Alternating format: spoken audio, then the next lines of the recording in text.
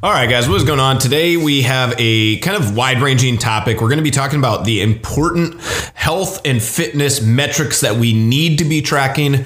We're also going to talk about a lot of the distractions that exist currently in our society and where and how wearables, trackable wearables, Fitbits, Apple Watches, and some of those things, how those can play an important part in our fitness picture and where there may be blowing smoke up your ass. Hope you guys have a great week and you enjoy.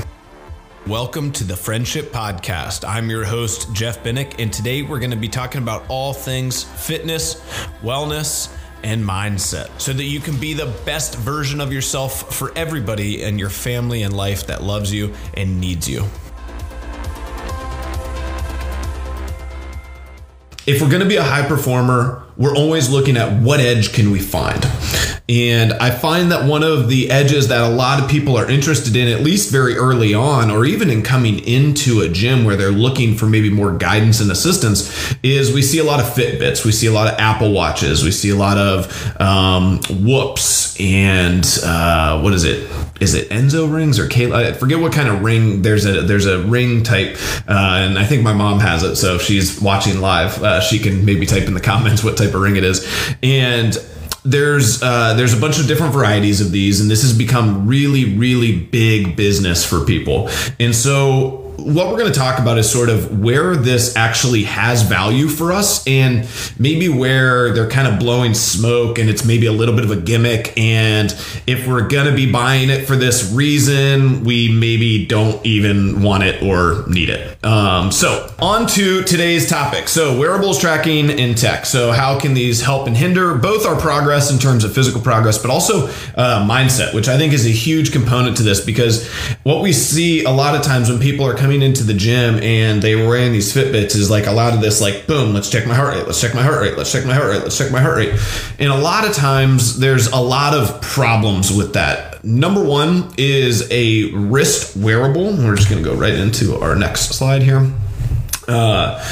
Our wrist wearables really might not track our heart rate effectively. And so when we start to think about, the accuracy of a heart rate monitor, we're going to probably want some degree of a chest strap that's going to be closer to the heart. Now, there's some other ones, and if you guys go around and maybe you guys have been to an Orange Theory or something, you've noticed that they've got ones that go onto a chest strap, they've got ones that go onto forearms, they've got ones that go onto wrists, they've got ones that go onto fingers. And so they've got all these different variabilities, and each one comes with its own accuracy. And what you'll find is the wrist is really a pretty inaccurate spot to be gathering heart rate information from. So immediately we're not accurate, right? And so that's a huge problem. The second component of that, when we see that issue peeking in, is people don't even necessarily know what they're looking for.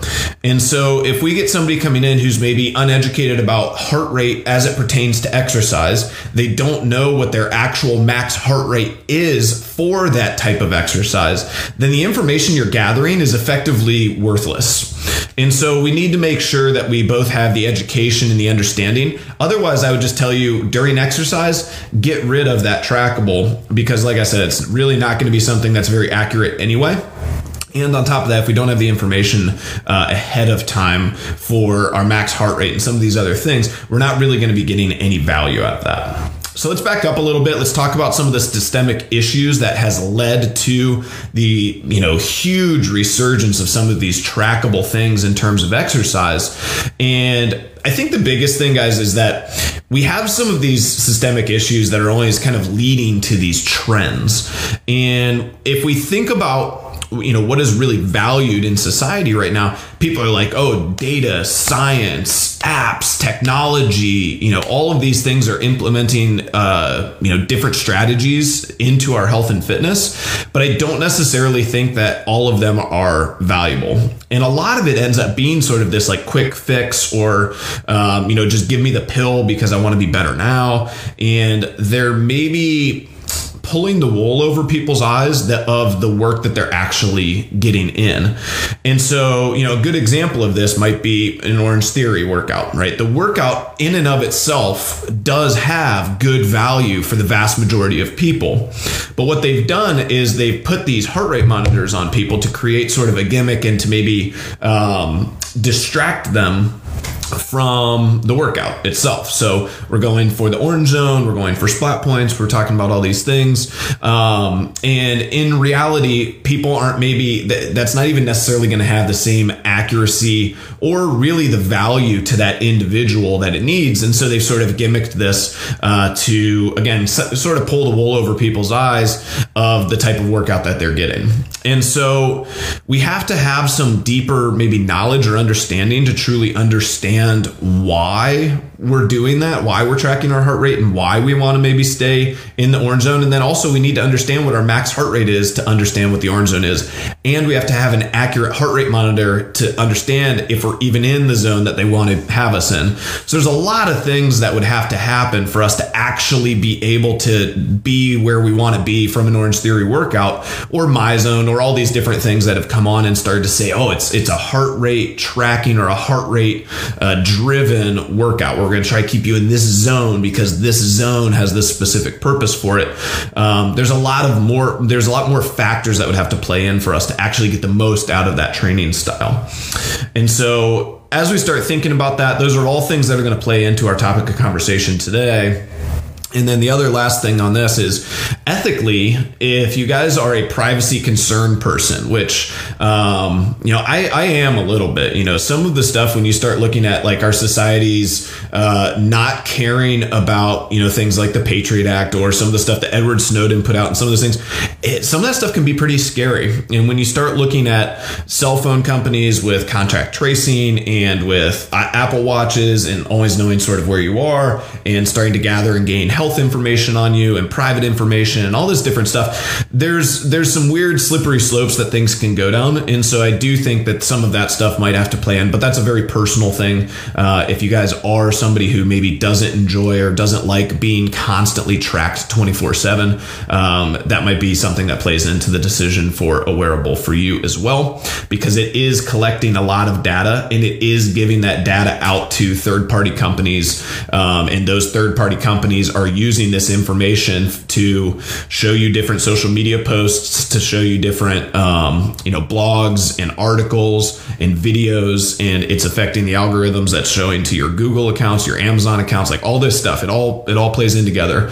And so, if you're unfamiliar with that, I highly recommend, diving into some of that stuff a little bit, because it might scare you a touch. So onto wearables. So, we talked about accuracy a little bit. Location is going to be a huge component to accuracy.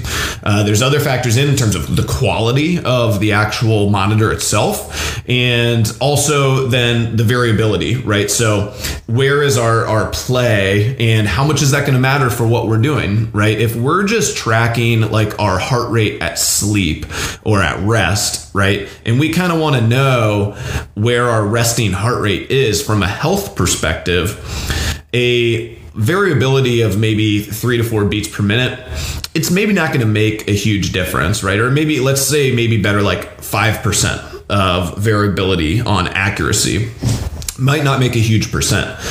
But if we're trying to stay in very specific aerobic or non-aerobic zones, or really trying to dial in a specific training stimulus as it pertains to heart rate, that 5 or 10% variability can make a very big difference of whether we're training in that zone or whether we're not training in that zone, whether we're burning sugars or we're not, right? And so some of those things can be very important in terms of the accuracy that we're going for. From a heart rate variability standpoint, we're going to talk about that a little bit as it pertains to health. Now, this is where some of the science and some of the technology and some of that stuff is actually really exciting. Heart rate variability is a very, very cool thing that is starting to be able to maybe predict or track ahead of time potential health issues, adrenal fatigue, stuff that athletes are maybe facing, some of these other issues. If you're tracking heart rate variability, you can actually start to maybe gain and gather more information about potential health issues, potential recovery issues, training value, and when you're maybe getting overworked or underworked, some of those things. And so that's like where Whoop is sort of using some of that to tell you what I think they call it your fatigue level is. And so that heart rate variability is a newer idea in science, and a lot of the stuff that's coming out for it is really pretty exciting in terms of how wearables and trackables are able to collect that data and information on you throughout the day and then put that into gaining sort of a heart rate variability score and consolidating that information into like a number that, or like a red, yellow, green, like, okay, it's a green day, I'm fully recovered, my heart rate variability was negligible, and so I'm ready to train at full capacity today. Comparatively to my heart rate variability is maybe showing some issues. Those issues are lasting for days at a time. There might be something potentially wrong. I might need to go and get further information from a doctor, or, I might need to back off of training or whatever it might be. So those things are all going to play into the value that it's giving you.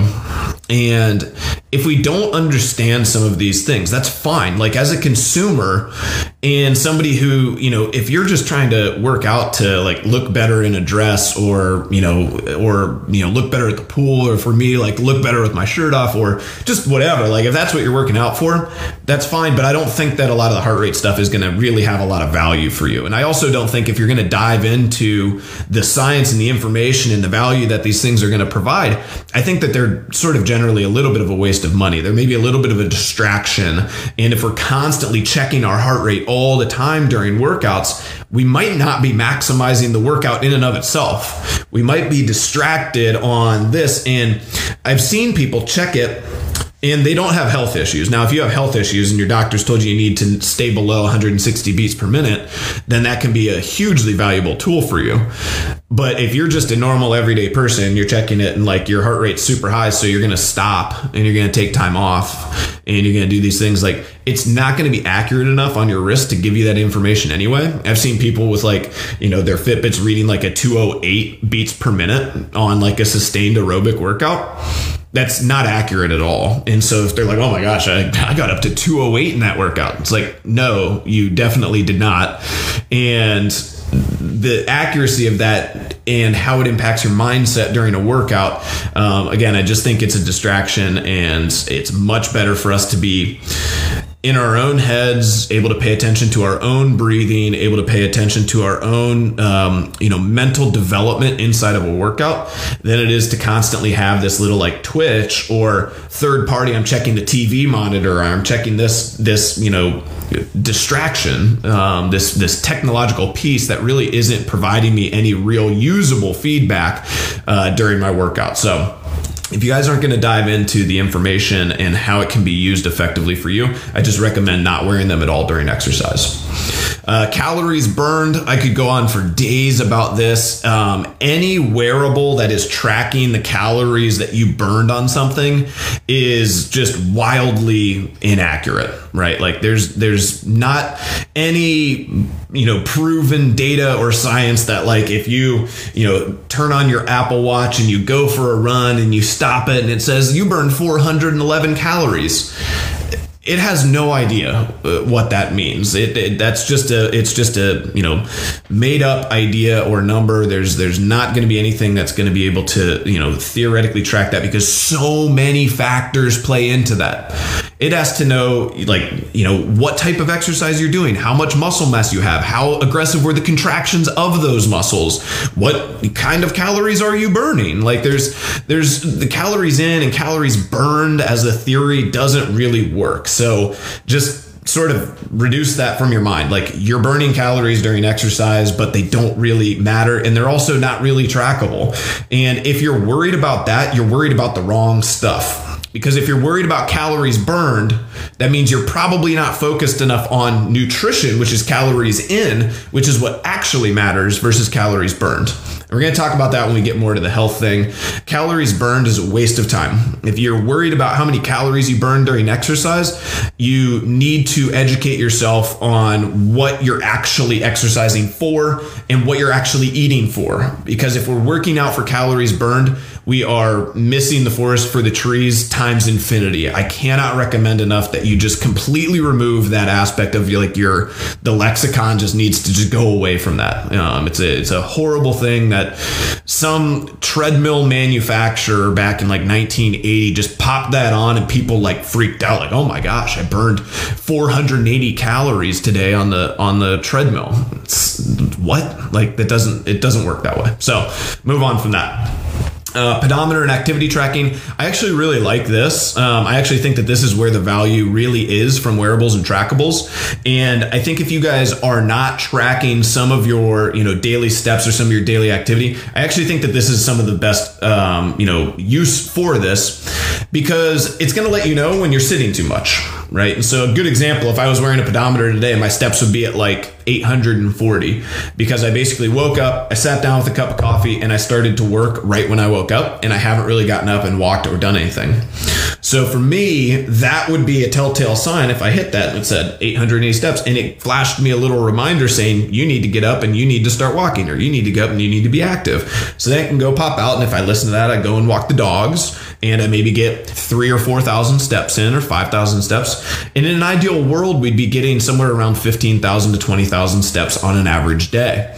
Now, some people are going to hear that and be like, what? 20,000 steps a day, Jeff? That's crazy. And it's like, well, a lot of it is just going to depend on how much effort and energy you put towards it, how much you're standing for work. But some of these things now, especially with work from home, hugely important to be tracking and understanding. If your activity level has dropped significantly and you don't have any metrics or data to understand that, you're not going to be, there's no precipitous of change. You're just going to be sitting, working from home all day, not realizing that you've dropped your activity level a significant amount. And that's huge. That's going to play into a lot of stuff: mental health, physical health, weight gain, blood tests, all the stuff we're going to talk about in a little bit. If your activity level has dropped, which I would assume most people's activity level, their steps per day, their general activity has dropped significantly since the beginning of quarantine. And that is a bigger, more important factor than exercise is. You can't just exercise with intensity for 45 minutes and negate the fact that you sat on your butt the rest of the entire day. So you can't walk 500 steps, like wheelchair your way into a gym, work out super hard for 45 minutes, get back in the wheelchair, go home, lay back in bed, and just, that 45 minutes of intense exercise doesn't replace the general activity throughout the day. So I actually think that that's a good one, and it's fun for me when people go to like Disney, or they go somewhere where like they're at a festival, or they're at theme parks, or they're on vacation, they're hiking, and they're able to track how much more active they are. They'll send me a thing like, hey, I walked 14 miles today at Disney, and you're like, okay, cool. Well, you're super active then. We don't need necessarily on vacations where we're doing that. We don't need to go out and look for intense exercise. And if you guys are walking 14 miles at Disney and you got a kid on your shoulder and that stuff, my guess is you're probably pretty tired by the time you get back to your hotel room, and probably just want to go to sleep anyway. And so that's good, right? That's something that we want to be able to track, but we should also be tracking it in our daily lives, and something that we should just be familiar with. It's not something you need to track necessarily frequently all the time, but I would track what's normal for you on like a normal day. And I would understand that generally I want to be somewhere in that 12,000 plus steps per day. And if you're starting to track it and you're significantly below that, then we need to start to implement some steps from a health and fitness perspective to increase that activity, to increase those steps per day, and just generally have a reason to get up off of our butts and go and move. Now, the other last two that I know that some of these are tracking now is stress tracking, and a lot of that is going to, again, go back to some of the heart rate variability, and again, tracking your heart rates, which I've already expressed the problems that are involved with that. having some degree of stress tracking would be of value and can be of value. But again, we should be, in a true healthful, high performing, healthful lifestyle. If we're talking about, friendship builds high performers, if we're talking about we're working towards optimal, I would much rather you take, 20 minutes, 30 minutes out of your day to meditate, to sit quietly, have introspective time, and allow yourself to understand your own stress levels and feel out your own stress levels organically, rather than relying on a device to tell us if we're stressed or not. So different ideologies there. Again, we want as much of that stuff to be able to be organic as possible. Like, we as humans are incredibly resilient, strong, smart, capable beings. And we only need to really rely on technology for a very few small things, which we're going to talk about here in a little bit.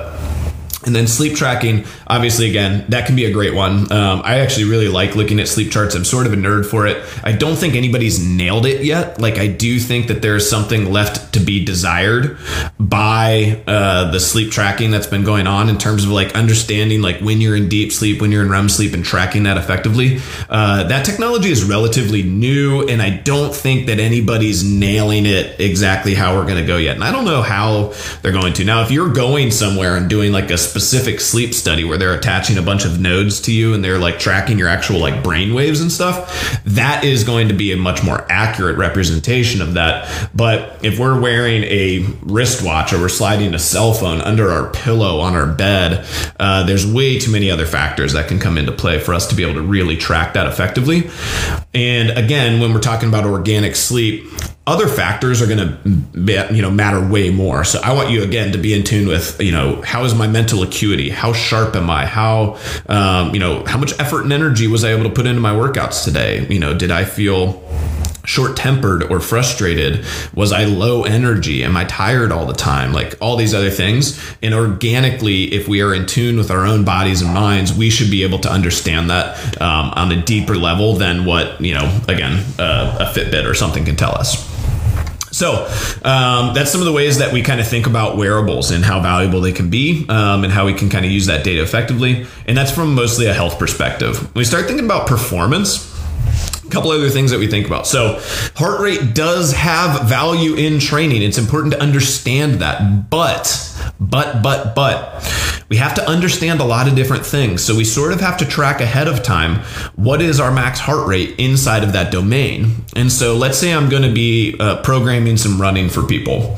What I would want to do, and there's a bunch of different ways that you can do this, but I would want to track what that person's max heart rate is. Might even go and do a VO2 max test as well, so that I can have that data. And then from that data, and there's people that do this. This is what their jobs are full time, is they'll track, they'll put the big mask on you, they'll put a heart rate monitor on you, they'll do blood glucose tests, and they'll go through and they'll actually get you a chart showing you exactly where your zones are and what those zones training value is.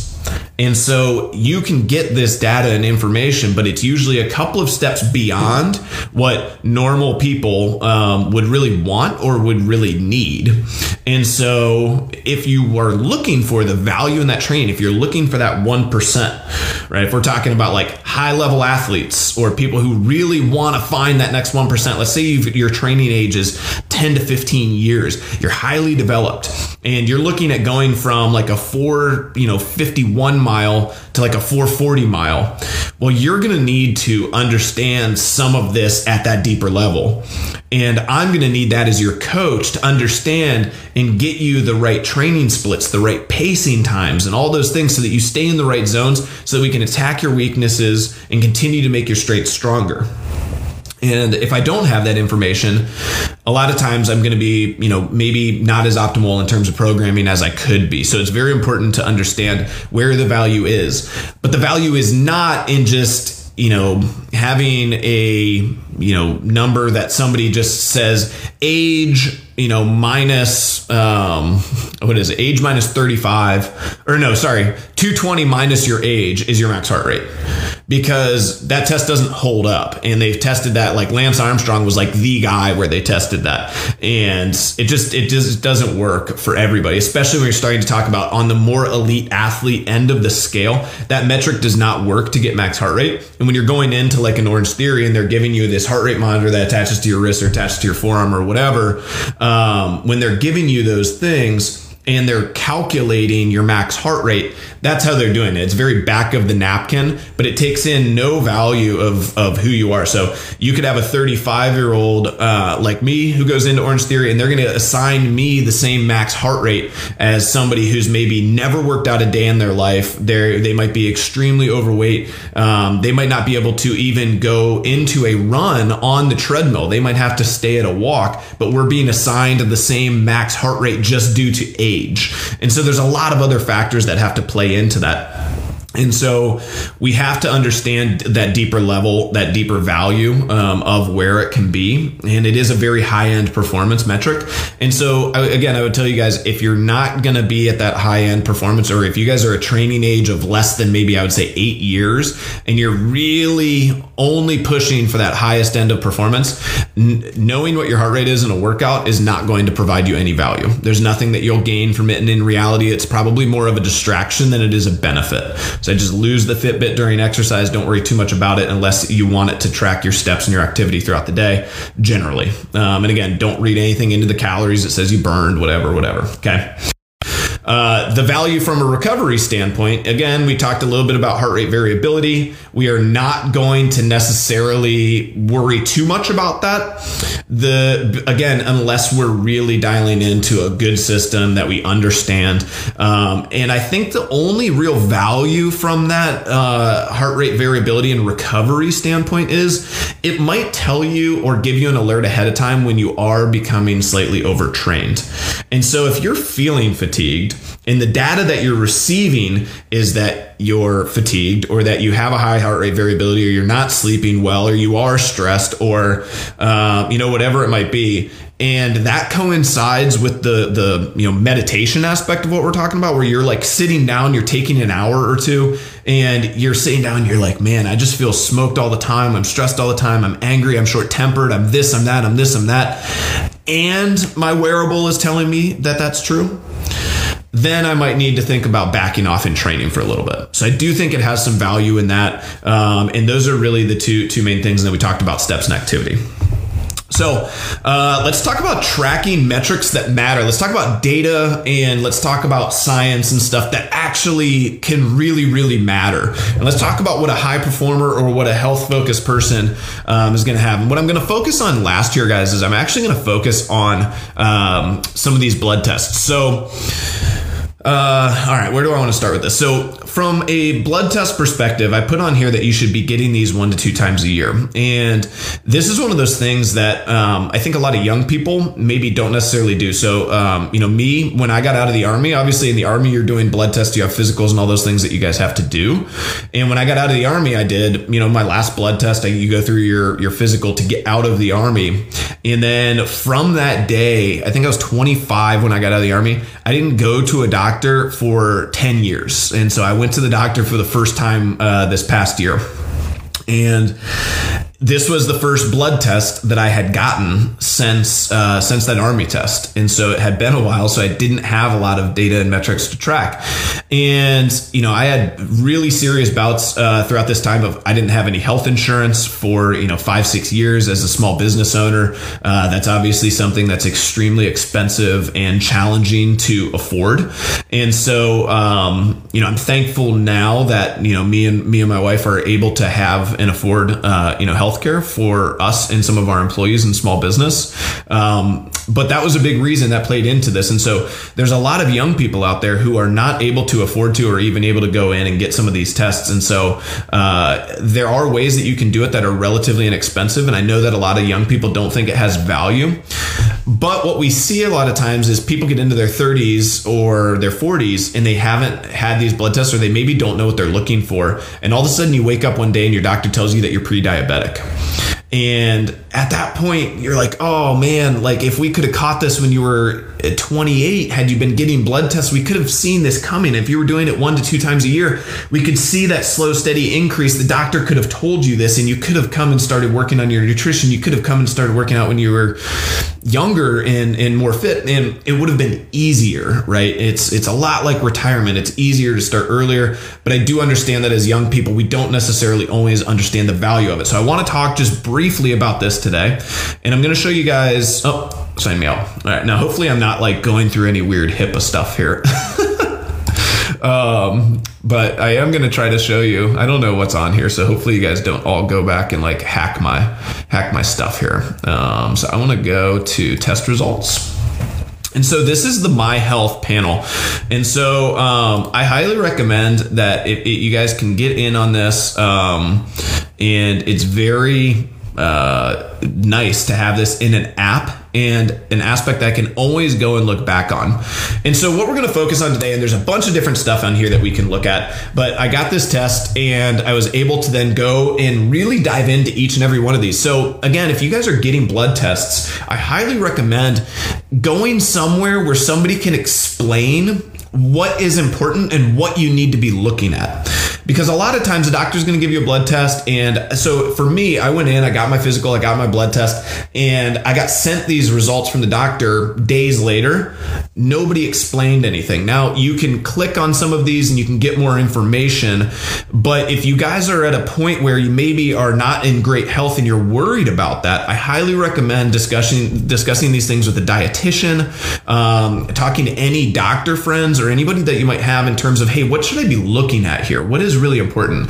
And what I'm going to focus on today, guys, is glucose and A1C levels, because if we're talking about diabetes, we're talking about pre-diabetic and stuff, this is maybe the number that we want to focus on the most. This is also one of those things that can be very, very heavily impacted by good nutrition and exercise. And so when we look at glucose, or what some people are going to talk about is A1C levels, we can do this. So I got a glucose number. So my value is 88 milligrams per DL. And again, not a doctor. So don't freak out on me here. But what you can do is you can take this number, and then we look at A1C is typically defined as a percentage, okay? And when we start to look at that, the estimated average glucose down here is going to be milligrams per DL, okay? And so when we start to look at this, what we're going to do is go here, and you can just research this on the American Diabetes Association. This is a calculator that takes your glucose that's given. So for me, I had 88 mg per DL. And I go here and I enter that and I hit calculate, and it gives me my A1C percentage. And so I'm at 4.7%, okay, A1C. And if we look at that, 6.5% is where diabetes happens. 5.7% is where you're pre-diabetic. Anything sub 5.7 is where we're in that healthy normal zone. Okay.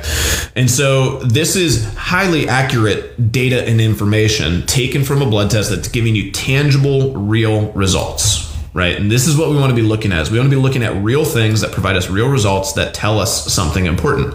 And then same thing, I can look over all my cholesterol, my HDL, LDLs, and all of these different things. And again, if you guys don't understand what these are, you need to be taking them to somebody who can explain these things to you, because this is something that's going to show you in the future if you're going to be on medication, if you're going to have to spend a lot more money on, doctor's visits, health insurance. What type of health insurance do I need to have? Do I need to have catastrophe coverage because I'm a very healthy person? Or do I need something where I'm going to be able to need to see the doctor? I need something that's got great prescription medication, whatever it is. So this is all things that you guys need to be paying attention to. So going back here, blood tests, you want to be checking that stuff at least once or twice a year. And again, I did not follow my own advice there when I was younger, and I know most people don't, but definitely something that we should be tracking in terms of having an understanding of what those things are, how they compare with past previous results, and making sure that we are communicating with doctors or people that are knowledgeable about what those tests mean. If we are getting somewhere, like the cool part about this My Chart is it shows you standard range. So you can see my cholesterol is pushing on the high end here, right? But you can see also that my HDL is also above the standard range, giving me a solid ratio. Okay, so as we go back over here then, other metrics to track. Now, I think body fat percentage is the health metric to track in terms of something that's pretty easily doable. So there's all sorts of different ways that you can do this. There's more accurate, there's less accurate. There's a DEXA scan down. Shout out to Grandview Primary Care. They've done a lot of work with our athletes, and I highly recommend that. That DEXA scan gives you a great readout. I think the doctors even go over it with you. And again, they're going to do blood tests. They're going to do that. So that's a great option for people. As we look at the next step down, you're looking at like bod pods, InBodies, Fit3Ds, some of those more technologically driven. Now those do have, issues with them. And then maybe on a different end of that, that's more manual, is we can do like an old school caliper test. Still very, very valuable. The more points of contact that we do, so like a 7-point test is pretty standard, but we can do more points of contact. That's going to give us more accurate information. And the idea, the key here is to pick sort of 1 or maybe 2 data points and get those consistently, because usually they're accurate to themselves. So the nice part that I like about the InBody is pretty accurate to itself. And so if we keep all of our, test controls equal, so same time of day, same stuff eaten or preferably fasted, we follow all the rules, we're hydrated, all that stuff. If you're a woman, you're on the same type of cycle. Shout out to Shelby. You're on the same, date in your cycle. And so you track all those things. If all that stuff is equal, you're going to get a pretty accurate response to itself. All right. So tracking that is extremely important, because we want to be maximizing skeletal muscle mass and minimizing fat, right? So that's always everybody's goal. Everyone's like, well, I want to lose weight. No, you don't. You want to lose fat. It's important to have the right conversation, because you need muscle.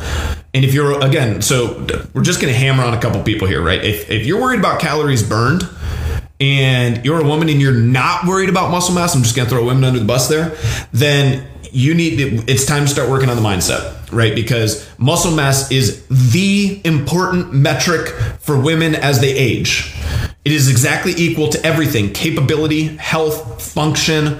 You need muscle mass, and you grow muscle mass better when you're younger. And so if we're worried mostly about calories burned and being skinny, and we're not building muscle, it's akin to waking up one day when you're 50 and being like, oh, hey, I should start saving for retirement one of these days. Well, the best time to do that was 30 years ago. You're not going to wake up at 50 and be like, oh, I need to put on, I really need to work on my muscle mass. You're not going to grow it effectively enough, or as effective as you could have when you were younger. So we have to put value in that. So we have to track it. Anything that we need value in, we need to track. We need to understand where my fat, how much fat poundage I have in my body, how much muscle mass poundage I have in my body. And I should always be working to either maintain or elevate my muscle mass and maintain or decrease my body fat, right? And those are like main health goals. It has nothing to do with looks. It has nothing to do with I'm not worried about magazine covers. I'm not worried about what you look like in a bikini. I don't care. Just from a health perspective, these are things that are important to your health.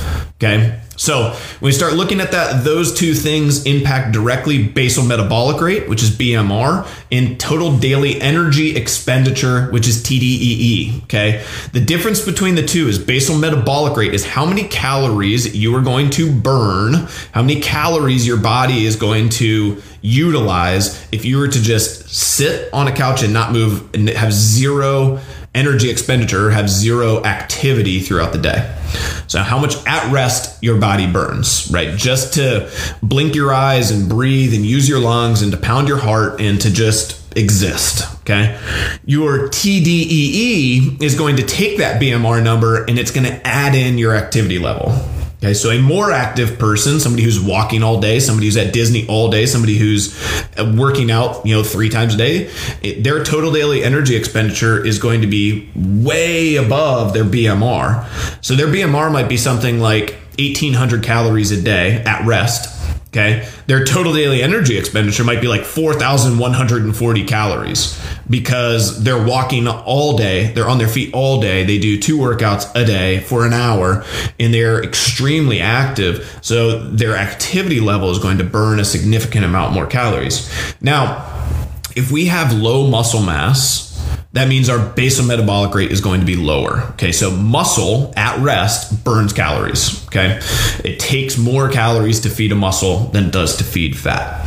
And so the real simplistic version of health and fitness is get your total daily energy expenditure number as high as possible.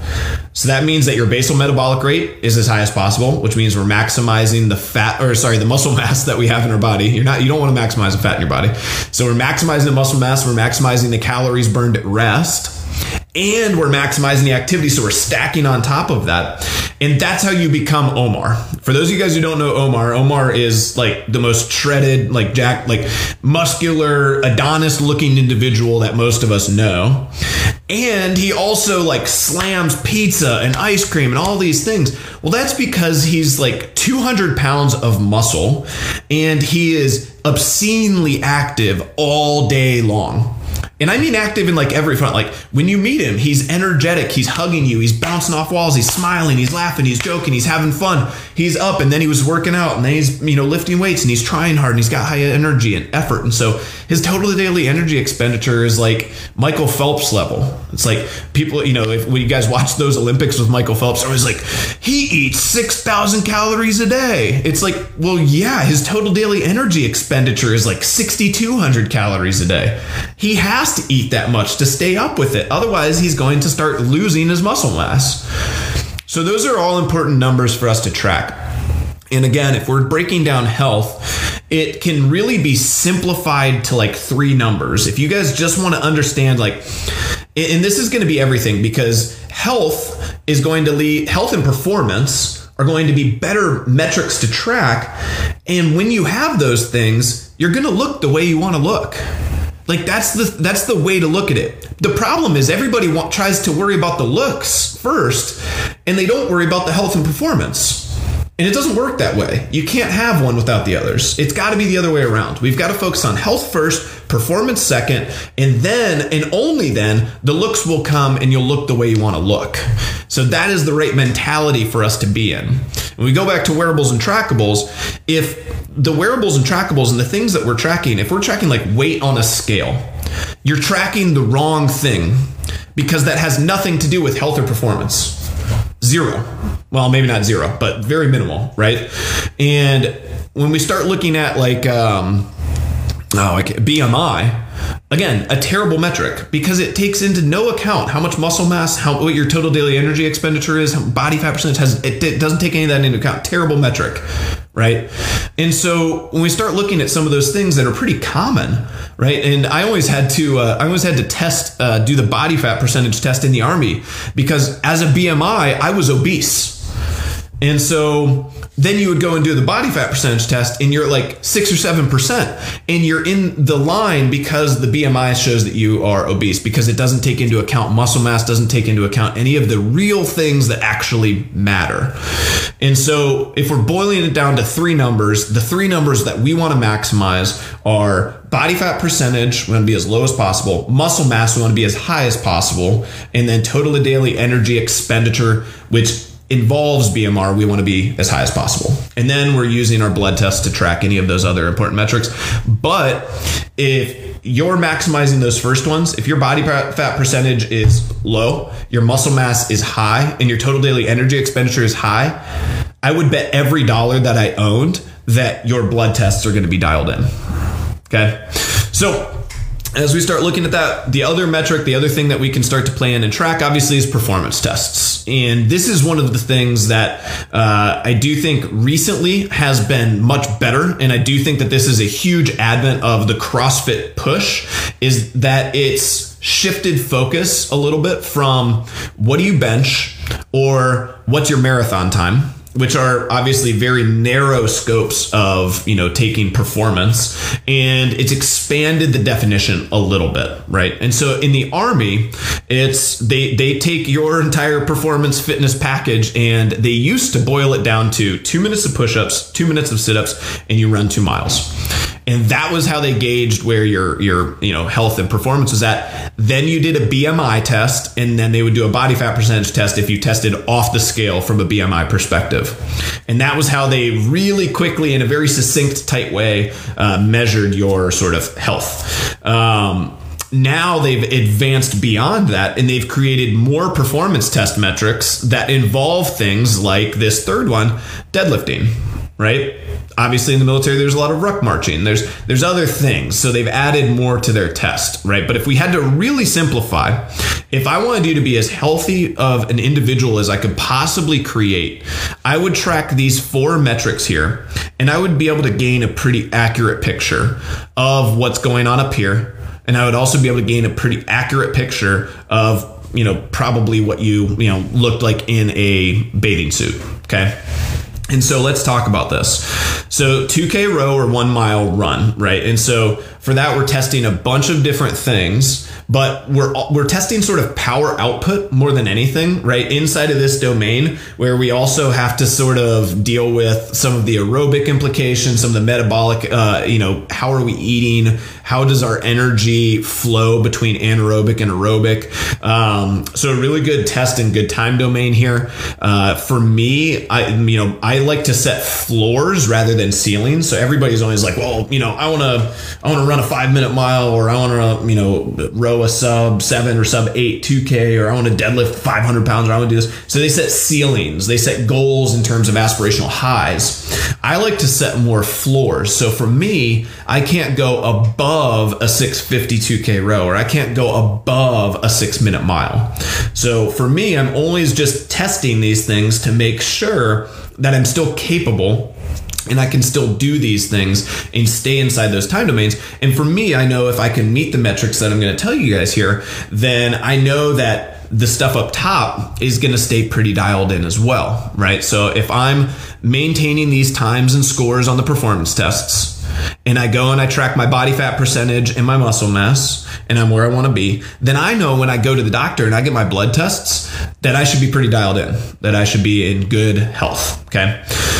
When we look at 1 minute max push-ups and pull-ups, what we want to be thinking about here is this is, again, strength to body weight ratio, which is a little bit what deadlift is going to be. So this is what's called relative strength, okay, as opposed to sort of raw strength, right? So relative strength is your strength relative to your body weight. And that's what our 1 minute max push-ups or max strict pull-ups are going to be testing.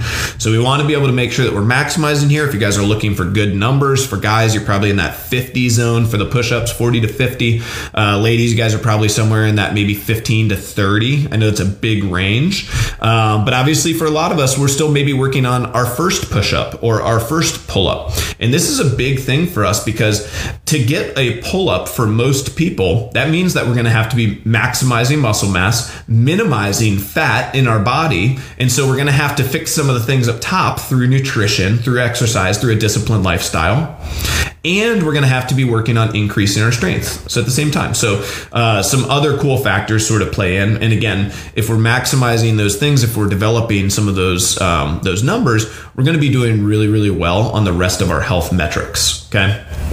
From a pull-up perspective, guys, I think we should be able to, in 1 minute, be able to do somewhere between 10 and 15. Ladies, I think we should be able to do somewhere between 5 and 15. And obviously, we all know females who can just, cruise past those numbers, and guys who can cruise past those numbers. So again, great aspirational goals. For me, in terms of max push-ups, I always think that I have to be able to do 40 in a row without stopping is sort of my floor. And from a max pull-ups perspective, I'm always a 15 strict without breaking, without stopping in a row is my floor. Those are the absolute floors that I have to be able to keep up above when I test those things.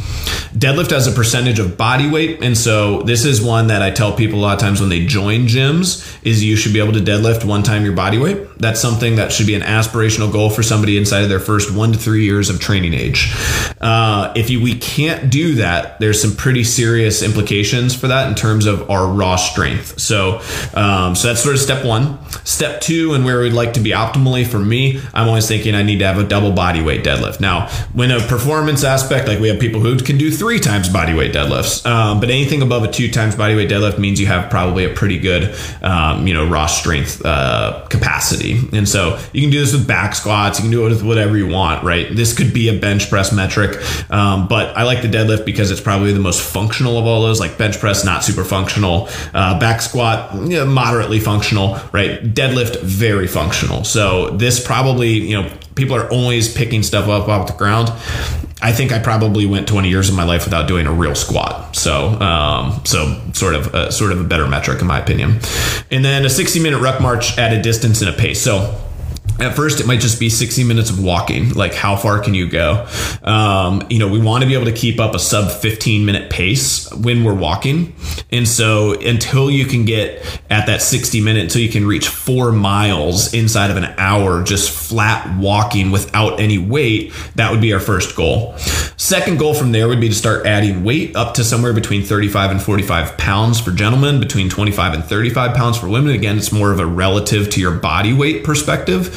But again, maintaining that same pace. And so at an elite level, you'll see people keep up a sub 12-minute pace at somewhere between 35 and 50 pounds. And again, that's going to be like military zones where you're looking at rangers. You're looking at some of those people that are more elite level on the ruck marching aspect of that. So a great, total aerobic piece, and also again, very functional to everyday life. So I've gone a little bit long today, and I hope that this was educational in some way for people. I wanted to base this conversation mostly around the efficacy of wearables, but also not just provide you guys with the fact that they may not be overly valuable to you, or where at least you can gain the value from them before you spend $300 and $400 and $500 on something. This is going to continue to be in our face more and more. There's going to be more tracking of your health. There's going to be more digitization of these things. And we need to not be duped by fancy marketing and maybe understand more of what are the real things I need to be worried about, and what are things that are just purely marketing that's just pulling the wool over my eyes and distracting me from real health metrics. And so if I had to blanket sort of one societal thing to sort of wrap up the whole conversation, is there are people that can tell me today how many calories they burned in their workout, but have never tested their body fat percentage, don't know what any of their blood tests mean, and have never done one of these performance tests. And that in and of itself is a failure of our system. It's a failure of everything, health, marketing, all of that stuff. It's a total, complete failure. And the fact that more people are understanding of some of these more vanity style metrics and not understanding of real metrics that actually matter, then I think that that's sort of the issue. So that's sort of going to wrap things up for today. Hope you guys went well, and hope this was educational for you guys.